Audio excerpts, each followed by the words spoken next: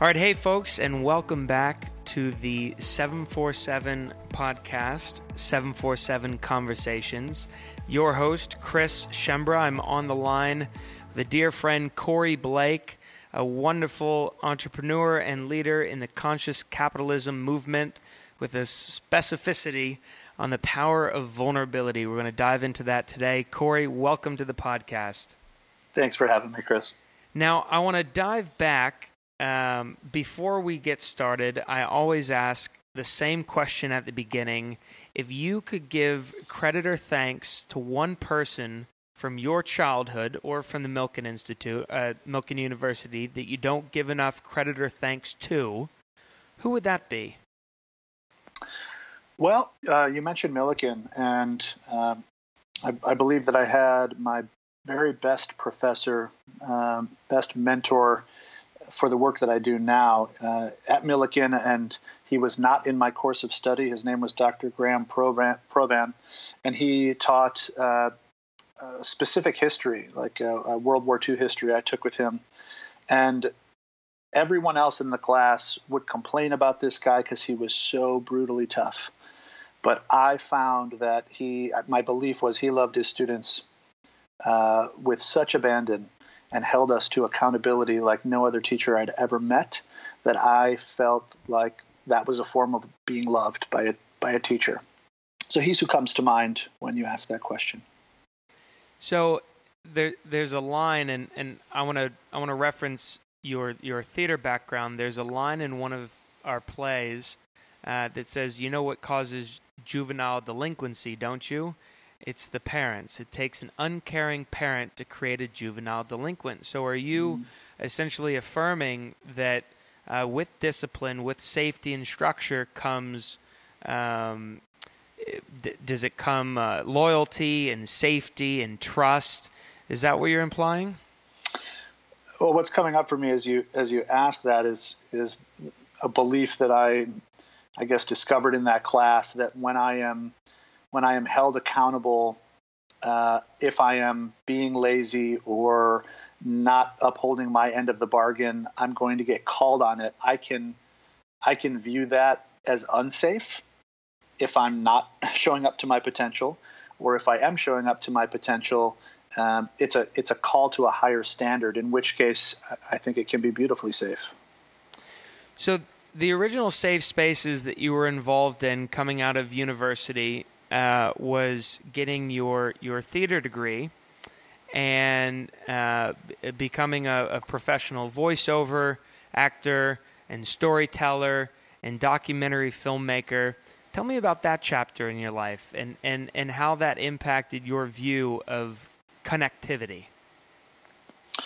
Well, at the university that I studied at, Millikan, we studied the Stanislavski method of acting, which in my experience was very much about how do we take a scene from a play and break it apart in a way where we can easily reconstruct it every night for a performance.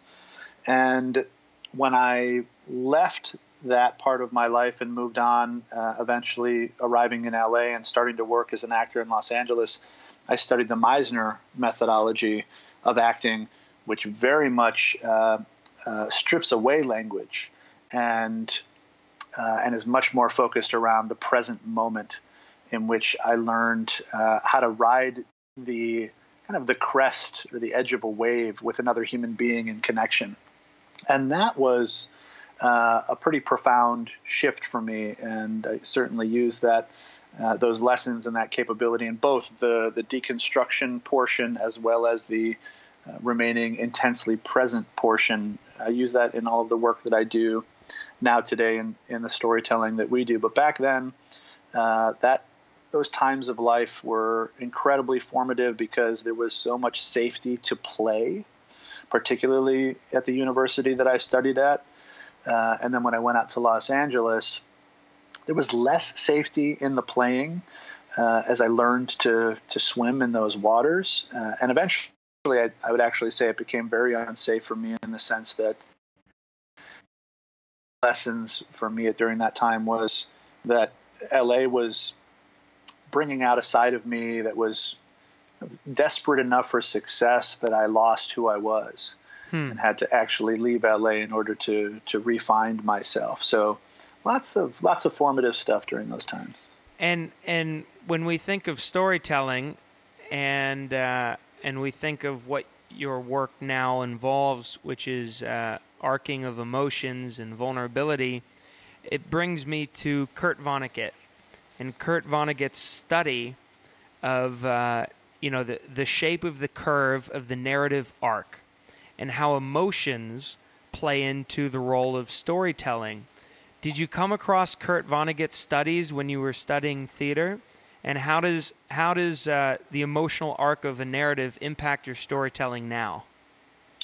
I did not study Vonnegut. I remember reading him outside of the theater in English literature classes, but certainly the emotional arc is what I am constantly paying attention to in the work that we do today.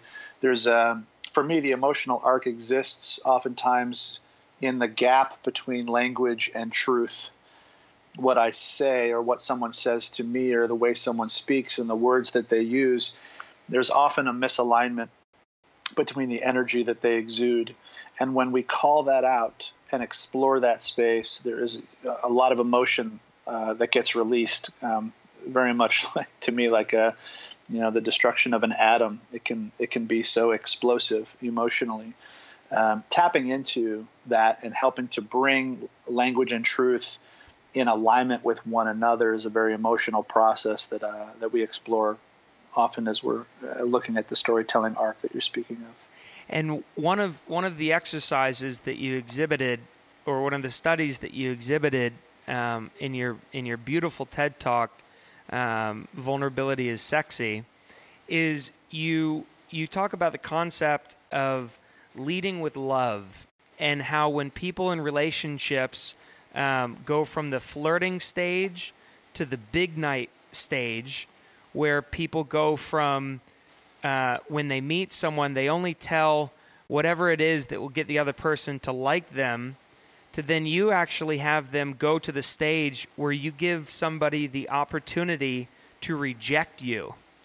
Can you tell me about that exercise and how that is a metaphor for taking people through the arc of language and communication? I appreciate the question. First off, leading with love was developed because I didn't know how to do it, or did it very poorly at times, and I got challenged by a colleague of mine to learn how to do that better, or we were going to lose some really talented people in our organization. The ladder that you're speaking of, I call it the ladder, right? How we move from flirting to essentially having coffee, to then going to dinner, then going on a second date, and eventually having this big night experience. The ladder is the traditional way in which most of us intuitively find what I call our soul family, which might be our significant other, our spouse, or a best friend that we travel through a lot of life with, even a mentor that we are close with.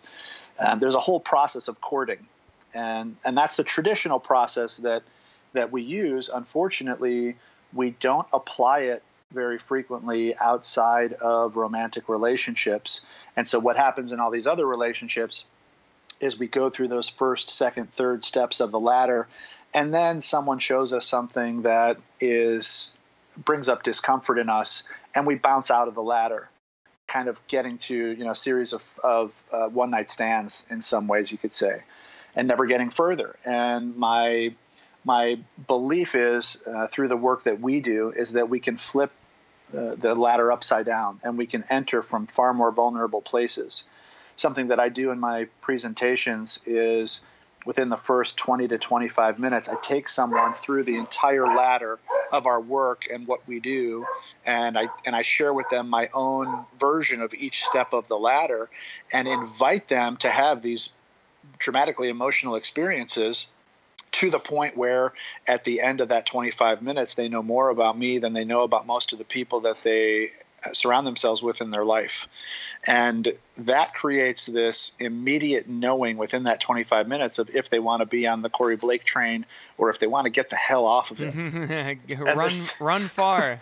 Yeah, there's so much value in knowing that quickly as opposed to staying in relationships that are not aligned with us, and we can stay in those for years, for decades or longer, and they're just not the right fit. So, so that's the value of the ladder. Well, speaking of running, one of the things you say is that humans' default is to create distance, yet we're really desperate for connection.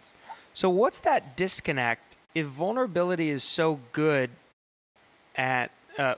vulnerability is so good for building better relationships, why aren't people doing more of it?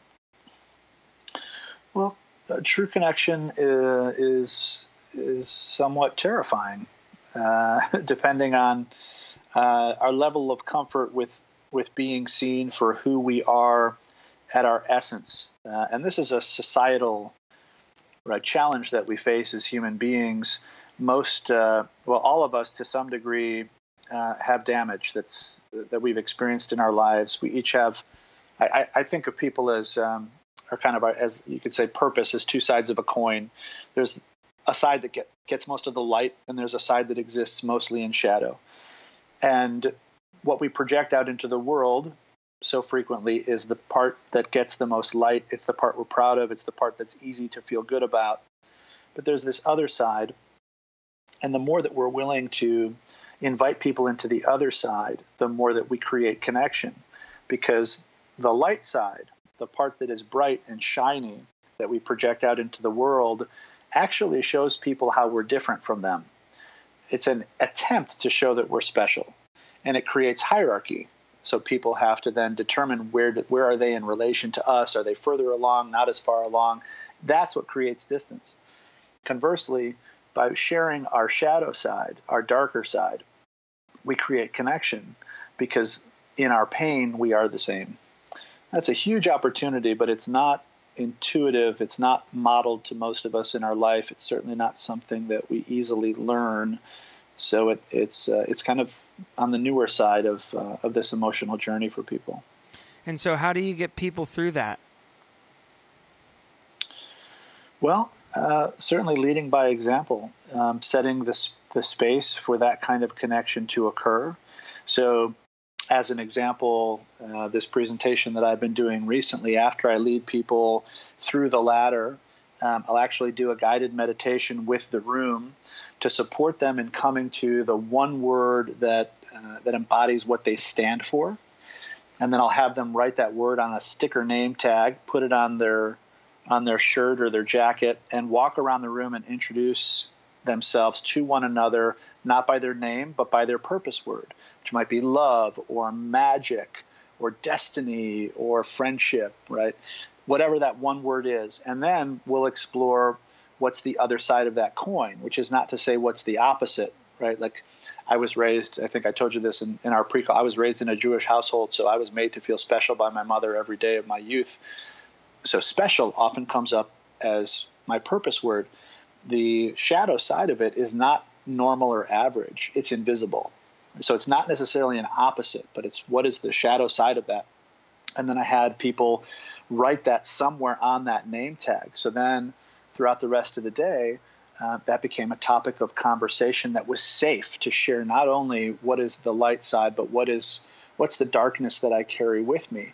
And in simply having that experience of it being invited to talk about, suddenly it disempowered some of the narrative that people carry around that their vulnerability is their weakness, and it actually became this force for positivity, for energy, for excitement. It drew their people to them in a way that I think validates that approach to communication and connection. And one of the things to piggyback off that, vulnerability, as you say, being a great equalizer, one of the things that you advocate people need to do is to be 100% present in conversation. What's deterring people from being present in conversation these days? Oh, there's so much chaos in the world. I mean, 3-4 minutes ago, my dog started barking in the background, right? Like, so having that moment of being pulled out of my own presence.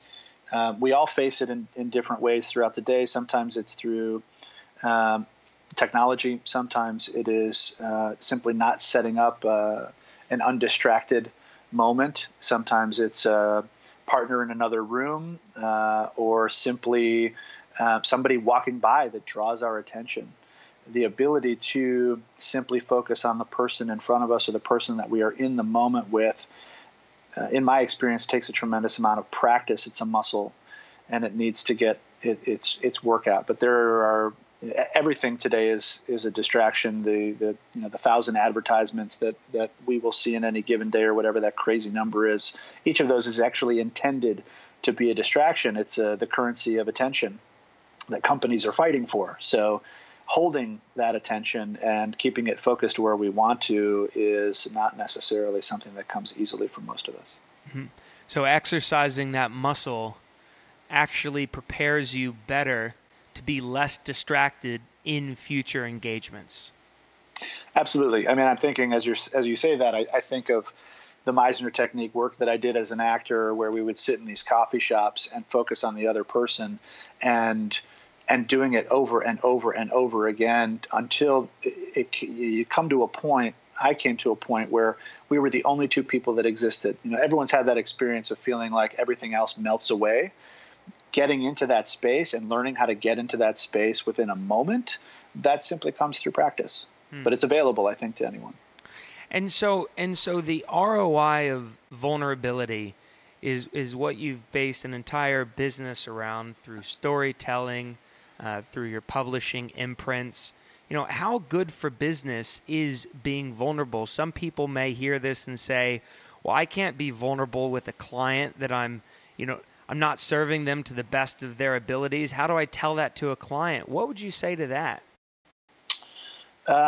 Look, through open and honest conversation, if people are aligned, if you're working with people who are a part of pulling you into a more evolved future, and you're a part of pulling them into that more evolved future, that's a different conversation than trying to have a vulnerable conversation with someone that one is not aligned with.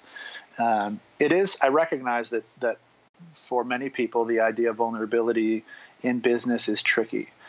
I'm in a world now that you could say to some degree, intentionally structured so that it allows for a tremendous amount of vulnerability. We have worked to kind of rebrand our company many years ago so that we chase away people who are not right for us, and we really draw to us people who see the world at least somewhat similarly to how we do. And so that creates a lot of safety in our entire ecosystem for people to explore that vulnerability.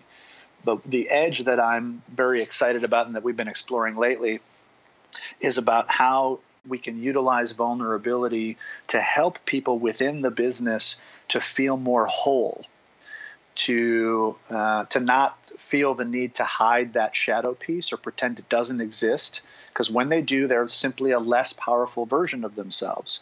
When I help someone to own who they are in their totality, they become more powerful within our business. And when we do that with groups of people, the amount of ownership that people take, the amount of accountability that skyrockets, their capability, because now they're willing to take far more risks within the business on behalf of everything we're doing together, all of that elevates what we're doing together at such an exceptional level.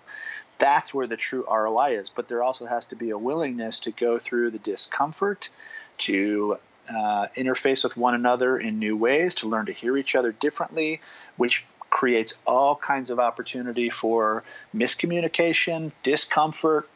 So it takes a group of people, and certainly a leader who is willing to step into leading by example in that way, and someone who has gone through a fair amount of personal development work so they have enough of a tool set to rely on as things become uncomfortable. Mm-hmm.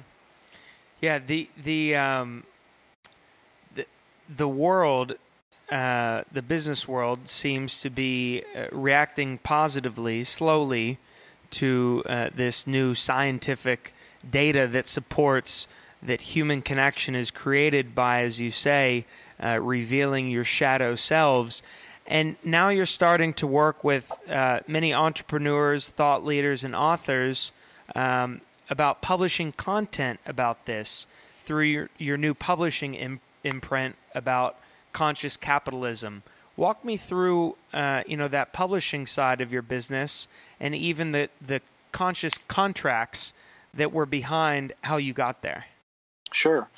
Well, in our business for many years now, the helping people write the book they were born to write has been our focus, or at least a significant portion of our business. It's still about 50% of our revenue now. But helping people write the book they're born to write is a very different experience than helping someone to package information or knowledge that they have obtained throughout their life.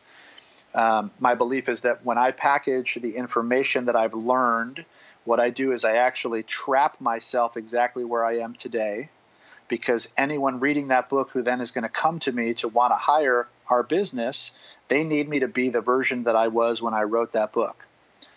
So people get into that, walk down that path without necessarily realizing that they're in many ways holding themselves back as a result of offering that book.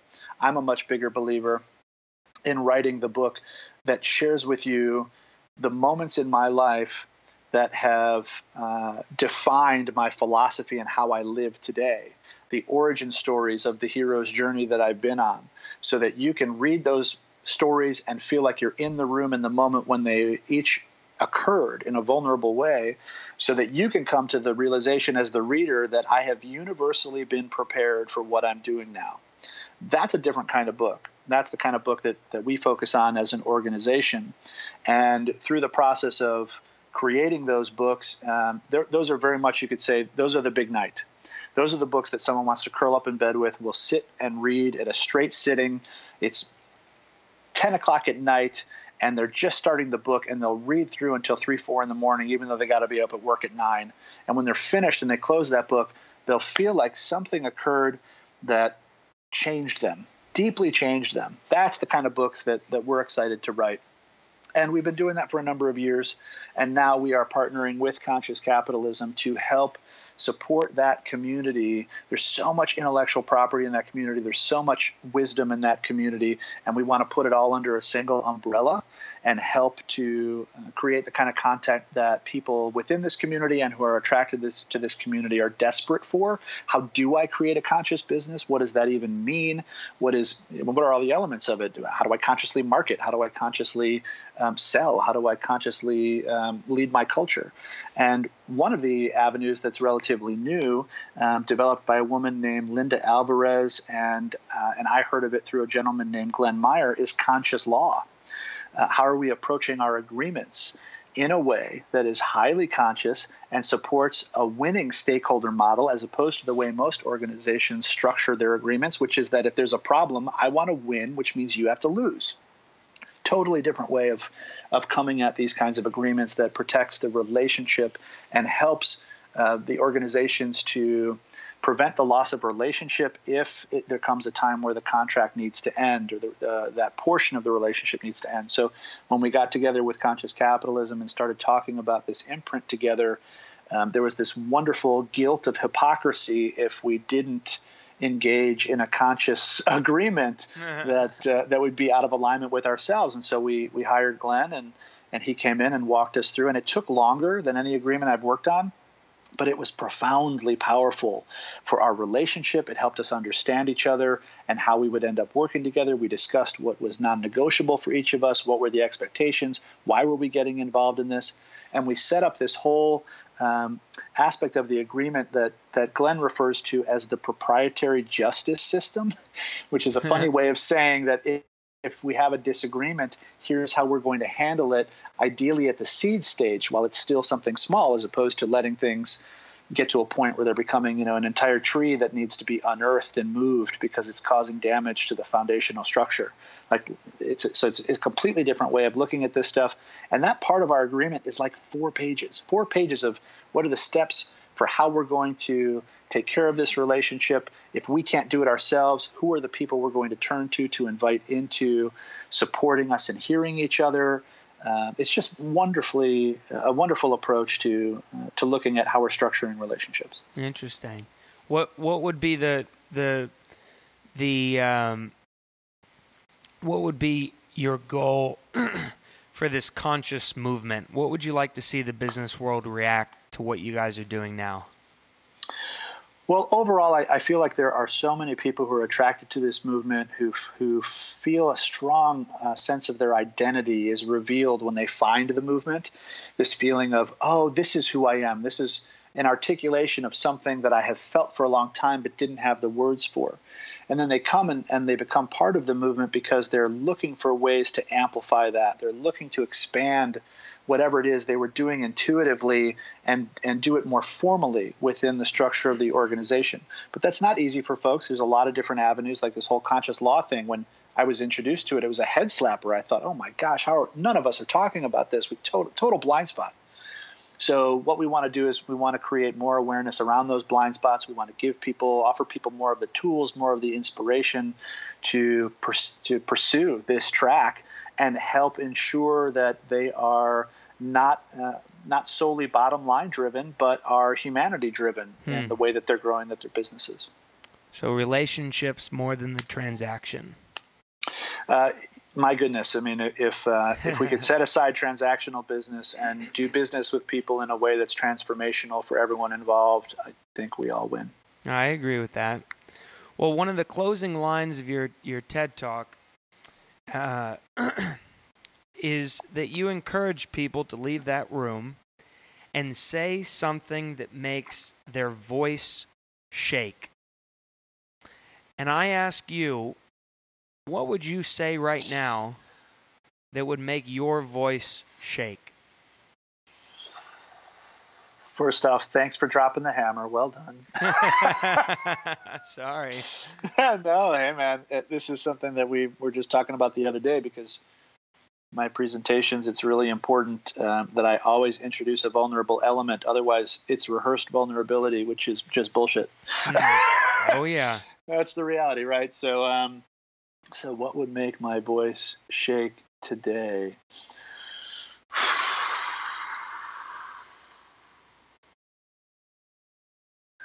There's something around this. We're adopting a new operating system for our business called the Entrepreneurial Operating System. And the president of our company, Kristen Westberg, has been with me for 9 years. She started off doing admin work at our company and gradually over time continued to get promoted and take over more and more responsibility. And yet I never had a playbook to give her. I'm a creative, visionary type, a theater degree, no business degree. And because of my lack of being able to give her a playbook, I feel like I put her at a disadvantage for many years. She's been our president for 2.5, 3 years. And when we started engaging in this process, immediately I actually said to her out loud, I think this is the thing you've always been wanting me to be able to give you, and I never could. And so now she has that playbook. And I had this moment with her the other day. We were leaving. Our leadership team was all in Florida, and we were about to leave. And I got too nervous to say it to her. So it still has to be said. So it'll be said out loud on this podcast before it's said to her directly. So I'll need to make sure I say it to her directly before this goes live. But I wanted to just finally say, you belong here. You're safe here. You're not going anywhere. I think that because I haven't been able to give her this playbook and I put her at this disadvantage, I think the space has felt unsafe for her, unfairly unsafe. And like she was never quite able to fulfill what I was asking of her. And And I want her to know that she's exactly where she's meant to be. And I had I couldn't say it out loud. I don't know what prevented it. Like, we're so different. That's why we're a good team. In EOS, it's a visionary and an integrator, and we see the world through a completely different lens, and that's the power of that relationship. But it makes me really nervous to say emotional things sometimes to her, and I'm embarrassed that I couldn't spit it out. I tried like 3 times, and every time I chickened out, and I don't know what exactly that's about, but I haven't said it aloud to anybody. So that's what I'm sharing with you today. That there are plenty of places with vulnerability that I still struggle on a regular basis, and that was one that was really prevalent for me. Well, thank you for that, and I look forward to hearing her reaction to not only this, but your face-to-face conversation, so she doesn't have to listen to this on the internet first. The pressure's on. Absolutely. It is, and I'm all flush. I feel really hot in the face, so that was an appropriate example. Good. Now, what you mentioned at the start of that story was rehearsed vulnerability. Now, you in your presentations have to be vulnerable, and I connect with that because at every single one of our dinners, in order to, we go through the shared activities and the shared conversations. And then when we get to the point of the night when we ask them to get vulnerable, I have to share a vulnerability first. But sometimes I fear that it's too rehearsed. What's a tip or a trick that you can give me and these listeners on how to avoid rehearsed vulnerability? Well, for me, that has required deeper reflection. So there are parts of my presentations that I share frequently, and those are just not the most vulnerable parts. They become more vulnerable the more present I am with the audience, so that I am kind of at the edge of my own story as opposed to ahead of it or behind it. So presence can heighten the actual vulnerability, but still, if it's something you've repeated a number of times, it's more challenging to create the urgency of discovering it anew. So for me, what I do is either if I go through periods of deeper reflection, at times when I've worked on my book, I've come up with new insight.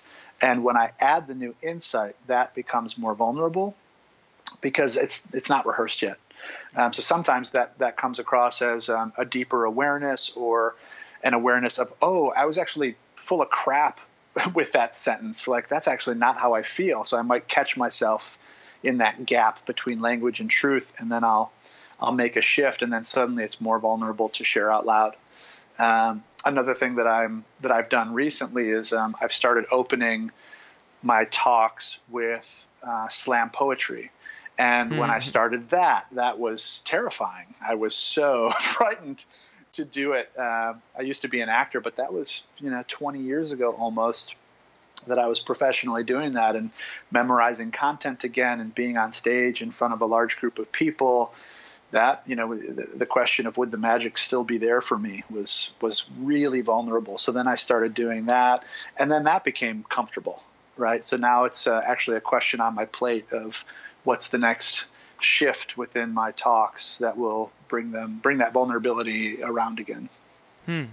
And last question I have for you, just because I literally dedicate my life to hosting dinners around a round table, is how did you come up with your company's name, the Round Table Companies? Well, originally I started the company informally, not as a corporation, when I still lived in Los Angeles. And one of the first books that I started working on was an Arthurian legend piece that I was hired to help a client with. And that was provocative at the time. And my roommate, who now is working over at Amazon on children's content. She was a brilliant woman. At the time, her name was Melissa Wolf. She's gotten married since. But she was my roommate at the time, and she actually was the one who named it Writers of the Round Table. Yep. And then over time... William Chaucer. Yeah, and then over time, we started doing more than writing. We started telling stories across mediums. right, actually it became a limiting name. And so it's still our incorporated name, but we do business as Roundtable Companies. That kind of emerged in combination from the origin story, but also this recognition that we conveniently titled the company in such a way that honors the equality of everyone around a circular table. Wow. Beautiful. You just did the marketing for me, for my own company. Beautiful. Take it, please. Well, Corey, I thank you so much for coming on this podcast. You are a legend in the vulnerability space as I am walking in this empathy path, and I learned so much from you. Folks, I hope you enjoyed this episode. Please check out roundtablecompanies.com and engage with everything that Corey and the entire team is doing. More of the links to Corey and his TED Talks and his vulnerability wall and Vulnerability is Sexy will be in the description below. So please check that out. If you have any more questions, comments, or future suggestions of who we should have on this podcast, please email in. I hope you enjoyed this episode. Please share it with your friends and subscribe in the link below. I hope y'all are having a phenomenal day on Earth. Remember, folks, it's your world. Go explore, and we'll see you next episode.